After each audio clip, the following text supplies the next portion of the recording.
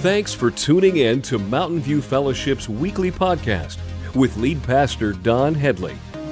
At MVF, our mandate is pointing people to Jesus by fostering relationships. We know Jesus cared for people and placed a lot of emphasis on relationships, so we do too. We believe that we're created for relationship with God and that He gave each one of us a desire to belong. If you'd like more information about MVF, connect with us at mvfcolorado.com. Now, stay tuned for this week's message. Hey, I get to say this for the first time. Merry Christmas. Thrilled to have you here. We're moving into Advent season. I'm excited because this is the first Sunday of Advent. And so we're kicking off a brand new series today entitled Jesus Wish List. And so I'm just going to jump right into it. Would you grab the Word of God, head over to Luke chapter 2. Luke chapter 2, go to verses 1 through 20. That's where we're going to be first thing this morning. So grab your Bibles, head over there. While you're headed over there, let me just kind of welcome those of you that are maybe visiting. Maybe this is your first time. We're thrilled to have you here. At the end of this service, I would just ask that you stop by the information booth. And we just want to greet you and thank you for coming today. They have a gift for you as well before you head out. Also, if this is your home church, we want to encourage you to go ahead and download the MVF Colorado app.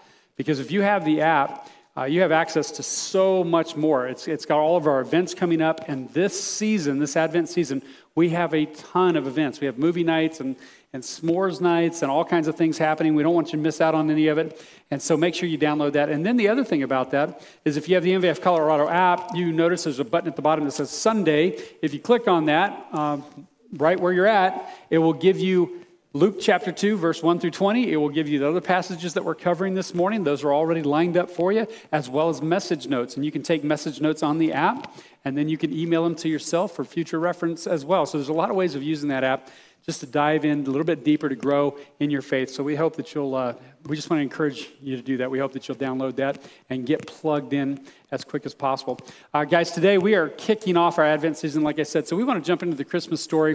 This is Luke chapter 2. If you've been around the church any amount of time, you know that when you go to the Christmas story, we're going to talk about Luke chapter 2. Now, here's the challenge for all of us. I'm just going to tell you up front, is listening to this and reading it with new eyes and new ears. Because so many of us, if you were raised in the church, you've heard this story so many times that maybe you're in cruise control right now. It's like, yeah, I've heard that. But yet when you really back away from this story and take a look at it for what it is, it's astonishing. It's an amazing story. And that's my prayer, is that you'll just kind of listen to this with new ears, read it with new eyes this morning, and then we'll talk a little bit more about it when we get through this. Let's read the first 14 verses. It starts off like this. It says, "At that time, the Roman Emperor Augustus decreed that a census should be taken throughout the Roman Empire. This was the first census taken while Quirinius was governor in Syria. All returned to their own ancestral towns to register for this census.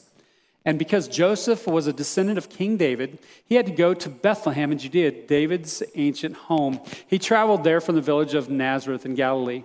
He took with him Mary, to whom he was engaged, who was now expecting a child. And while they were there, the time came for her baby to be born. She gave birth to her firstborn son. She wrapped him snugly in strips of cloth and laid him in a manger because there was no lodging available for them.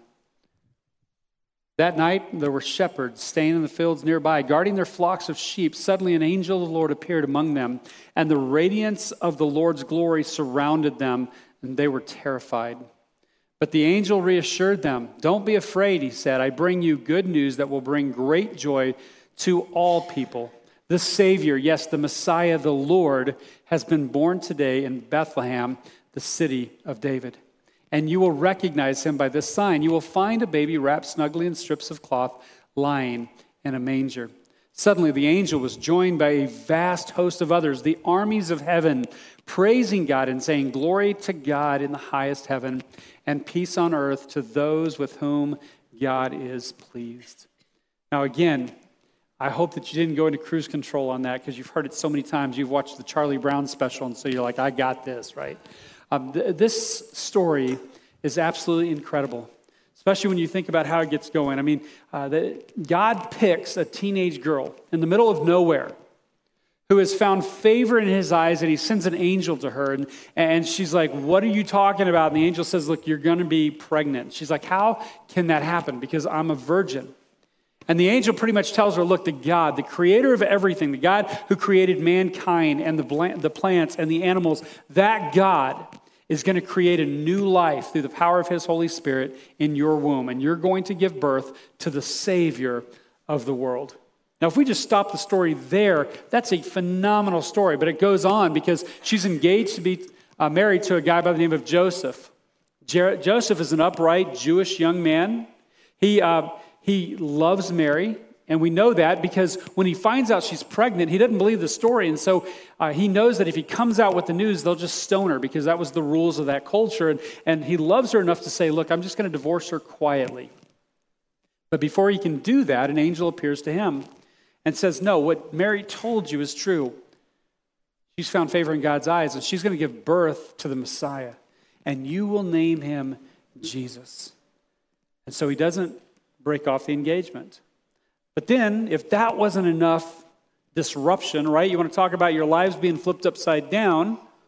The Roman Empire, who is ruling at the time, now decides that everybody has to go back to their ancestral town for a census. They're going to take a census. This is one of the things that they would do every once in a while just to disrupt countries that they were ruling, to scatter people, to keep insurrections from happening. And so they send everybody back to their own ancestral town, which for Joseph was clear back to Bethlehem. Now, he could have gone the easy route. He could have just gone straight south, and I don't know if you can see this, but Nazareth up here in the north, he could have just gone straight through Samaria all the way down to Bethlehem. But if you know the story, Jesus comes along later, and he talks about it. He uses it in parables, right, of people who would cross through Samaria. It was kind of a dangerous road because there were a lot of hills and rocks and hidden places where robbers could hide and they could jump out and beat you and rob you. The other thing about this is there had been a long dispute between Samaritans and Jews. They hated each other. They didn't get along.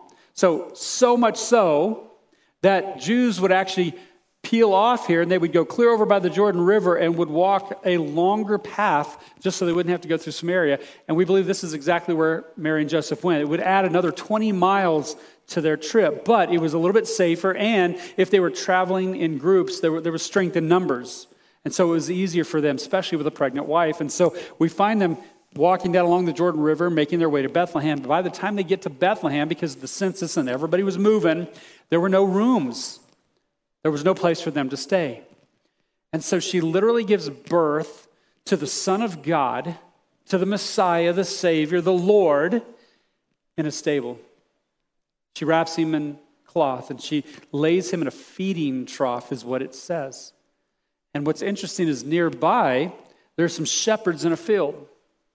The angel appears to them, doesn't go to the palace, doesn't go to Caesar, goes to these shepherds out in the field, these lowly shepherds, and declares the good news to them. And you're going to find out here in a minute, the shepherds knew what to do with this news. Like, it's amazing. They said, let's go check it out. And then they go check it out, and then they tell everybody about it. And then they return back to their flocks, glorifying and praising God. It's an amazing story. I don't want us to miss this. I don't want us to overlook this story this season. We need to see it with new eyes. Because this is how God announced his path for us to be made right with him. His Savior, his Messiah coming into the world. This is the story on how it happened. Let me ask you, when you were growing up, when you were a child, Christmas time would roll around, would you make a list? Like, how many of you wrote out like a wish list or a Christmas list of all the presents you wanted? Whether it was from your parents, right? You hoped your parents didn't remember all the bad stuff you did last week, right? You were just hoping that they would remember all the good stuff, and you would write out a whole list. Maybe you even mailed it to Santa Claus at the North Pole, right? And you had a whole list. Well, the idea behind this entire series is going to be Jesus' Christmas list. Because honestly, we do that for our birthday, but when we get to Christmas, we do it again. And the question is, whose birthday is it really at Christmas time? Who? Jesus. Yeah, it's not our birthday, is it? But yet, if somebody wanted a gift on your birthday, you'd have issues with that, wouldn't you? And so we're asking the question during this series, look, it's Jesus' birthday. What would his wish list be? What would his Christmas list be? What would Jesus want on his birthday? And so I want to share with you over the next few weeks, I think, a few things that Jesus wants from us this Christmas season. Christmas is one of those hectic times, isn't it? I just call it chaotic Christmas because that's exactly what happens. If we're not paying attention, it gets crazy. We go in 100 different directions. There's so many distractions with the lights and the presents and the events, and we got to make sure that we do X, Y, and Z, or otherwise this season's not going to add up to what we want it to be. We make all these plans. It becomes so commercialized. If you don't believe me, just think about 2 days ago, right? We had Black Friday, and so this is where we're at during the Christmas season. We get all the way through the Christmas holiday season. We get to Christmas night, and then we're almost bummed out because it didn't turn out the way that we wanted it to. It didn't deliver on what we thought it was supposed to deliver. And I think many times we look around and we go, God, where are you at? And God goes, where were you? Like if you're feeling distant, somebody moved and you know I didn't. So what I want to challenge you with today is this. I think the first thing that's on Jesus' Christmas wish this year is that he would have our full attention. I think Jesus wants our full attention this Christmas. Has Jesus ever gotten your attention, like your full attention? And if so, what did he use to do it? How did he get your full attention? Because I think he does it many different ways. I've experienced this in my own life several times, and one in particular, I remember years and years ago, I was on a construction crew, and I was up about 40, 50 feet, and I was on a 12 pitch roof. It was a real steep roof, and so I was nailing 2x4s down so I could have something to walk on, and it was in the middle of a snowstorm. So as I was going along, I was having to knock the snow off the cleat so I had some place to put my foot. And I remember looking over the edge. It was like 50 feet down, thinking, yeah, I wouldn't survive this. And they're handing me 4x8 sheets of plywood, and I'm pulling them out there and slapping them on the trusses and laying them out and nailing them down. And in the middle of this whole mess, now, I've never had God speak audibly to me, but this is about as close as it gets. I knew in that moment, I got this message. You're going to die if you're doing this a year from now. That's what I got. Which didn't make any sense to me because I loved my job. I loved what I was doing. And yet, I knew in that moment that I had to make a change. I had to shift jobs. Like I had to look for something different. I didn't know what God was doing in that moment. I had no clue that years later he was leading me down this path to lead us into the ministry. I didn't know that. I just knew in that moment that I couldn't keep doing this. I needed to find something else, which bummed me out because I had a lot of friends that were doing it. I have friends that do it today. They're still doing it and done it very successfully. But for me, God had a different path. And I knew in that moment when he got my full attention that something was about to change. Has God ever gotten your full attention? How did he do it? I think he does it in a lot of different ways. I think sometimes God will use disruptions to get our attention. He'll use disappointments, extreme circumstances, defeat, tragedy. Maybe something's happened and all of a sudden you're now more in tune with what God would want from you. I've heard it said that people hear the best when they hurt the most. Maybe it's a tragedy. Maybe it was his voice. Maybe he did audibly speak to you. Like I said, he's never audibly spoken to me, but I know people who say that, man, God spoke directly to me, and I knew it was him when he spoke to me. Other people in your life, when they say things to you or they're giving you advice or direction, sometimes God will use that to get your full attention. Sometimes it's by blessing. Maybe something has happened in your life and God showed up in a big way and he really got your attention. 2,000 years ago, God got our attention. And in not the way that we would expect either. Because we would expect God would speak with this booming voice from the outermost parts of the galaxy to get our attention. But that's not what he did. 2,000 years ago, he got our attention through the small cry of a baby in a no-name town in a distant land, born to a scared teenage mother and a hesitant but very upright young Jewish man. He got our attention. And for 2,000 years, we've been celebrating this birth of this Messiah, this Savior that would come and give his life so that you and I could be made right with God. And he didn't stop there. He continued. God sent the angels to the nearby field to tell the shepherds, these lowly shepherds, about the birth. And I loved how they responded because I think they responded correctly. Take a look at this in verse 15. It says, when the angels had returned to heaven, the shepherds said to each other, let's go to Bethlehem. I love this because they could have stayed there. They could have ignored it, but they didn't. They're like, let's do something about it. Let's take some action steps. Let's go to Bethlehem. Let's see this thing that has happened, which the Lord has told us about. They hurried to the village and found Mary and Joseph, and there was the baby lying in the manger. After seeing him, the shepherds told everyone what had happened and what the angel had said to them about this child.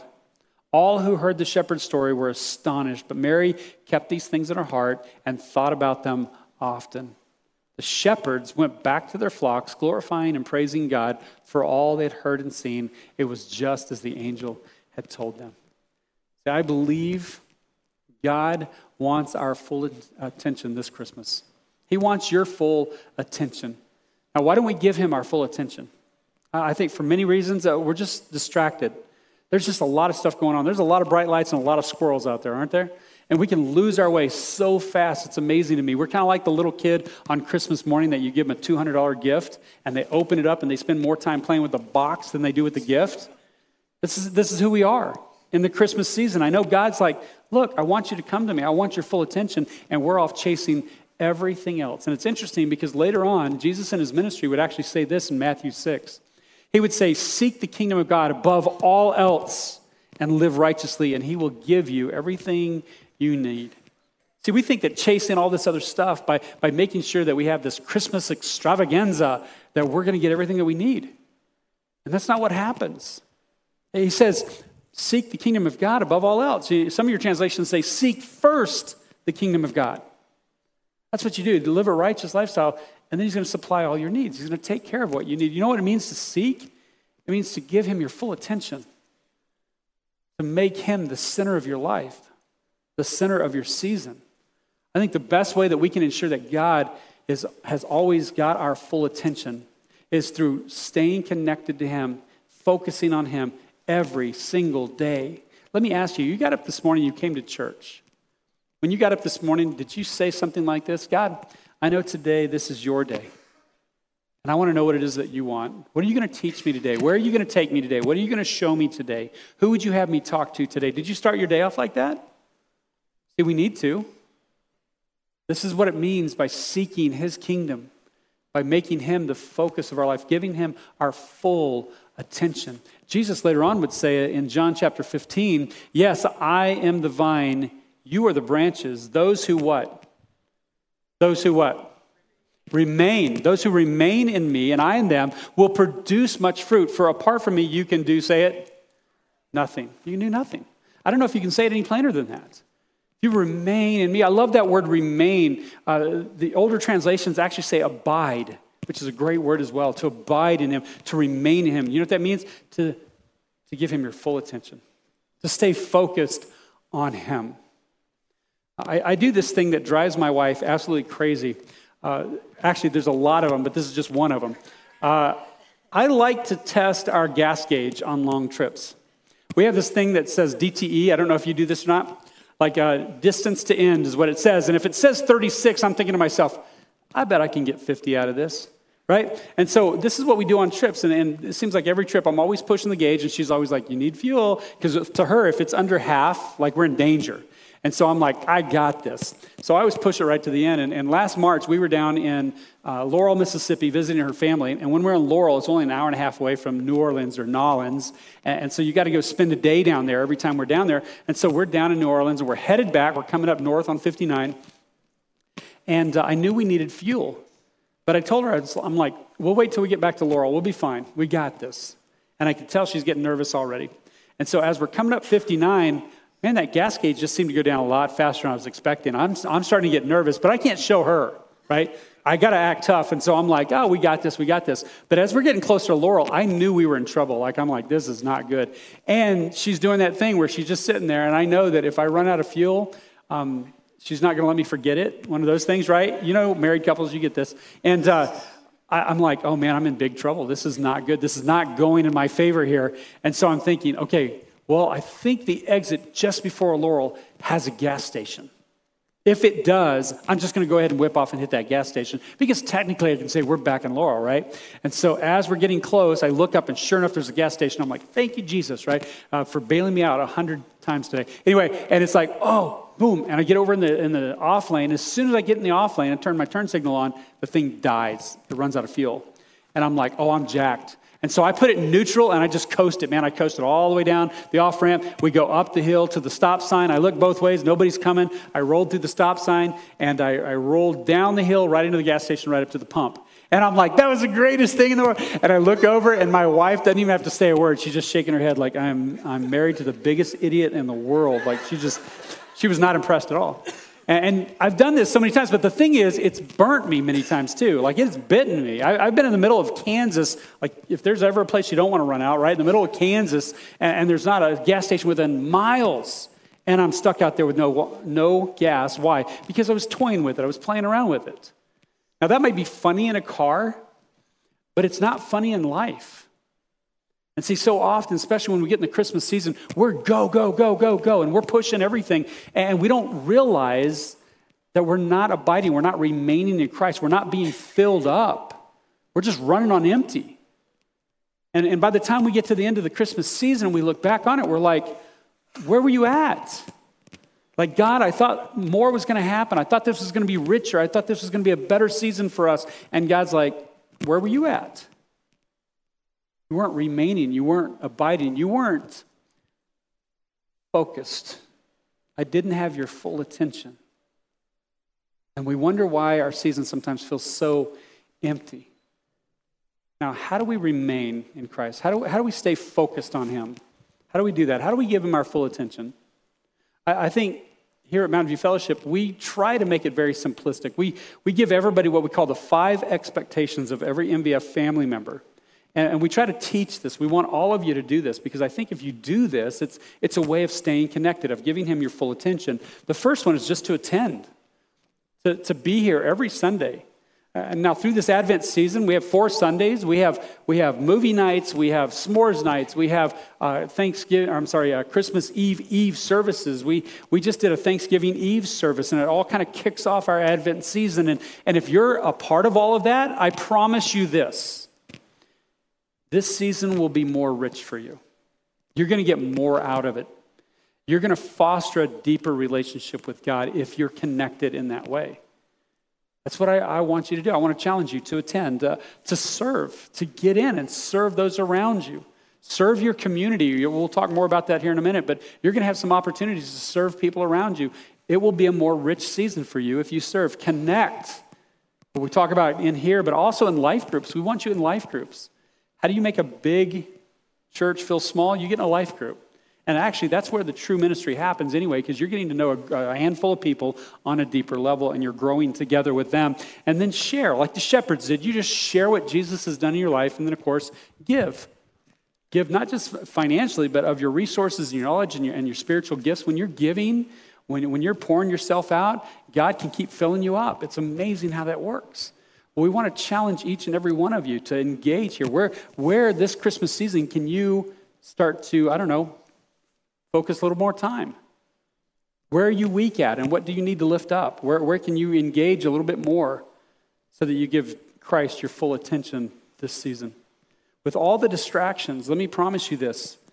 You have to be intentional if you want to engage with Christ this Christmas season. If you want to give Him your full attention, it doesn't just happen by accident. You have to commit to that. You have to make it a way of life in order to give Jesus your full attention.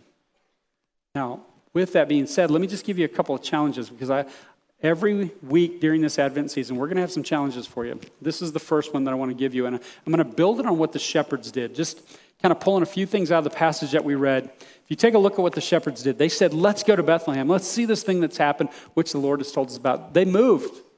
They moved towards Jesus.